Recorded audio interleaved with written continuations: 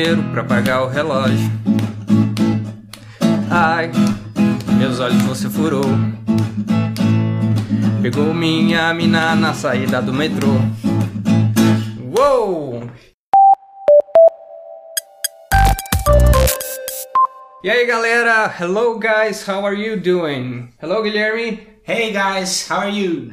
I'm doing great, how about you? I am terrific. Okay, so we actually began this episode using the expression in the song. So what is the expression, Guilherme? The expression is furar os olhos. Okay, furar os olhos. Literally it means to poke or to spike someone's eyes. This is not a very... Oh, that's disgusting. Yeah, it is. But it means something else in Portuguese. So what does it mean, Guilherme? Well, it's used when, for instance, you have a girlfriend and someone is trying to make out with her.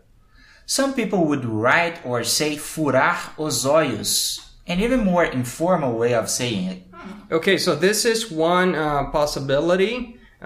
There's another possibility too, and it's regarding prices of stuff, right? Yes, it's when something is costing more than the just price.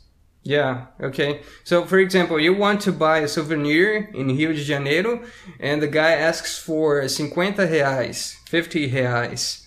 So, you could say that he's trying to furar os seus olhos. People even make gestures with it. So, for example, when I want to say that the seller, the vendor, is trying to charge me top dollar, I can make a gesture with two fingers as if I was poking my eyes, and it means this is too expensive, let's get out of here. Yes, or maybe try to negotiate. Yeah. So you can even say to the vendor, cara, você tá furando meus olhos, não dá pra baixar o preço e não, dar descontinho, right? Yes, that's it. Yeah. So that's it again, furar os olhos. Furar os olhos. Yeah.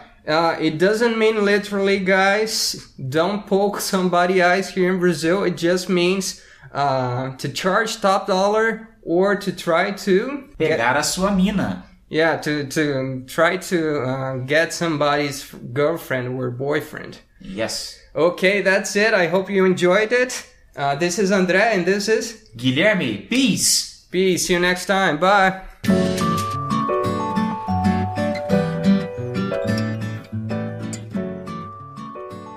And that is it, folks. How do you like it?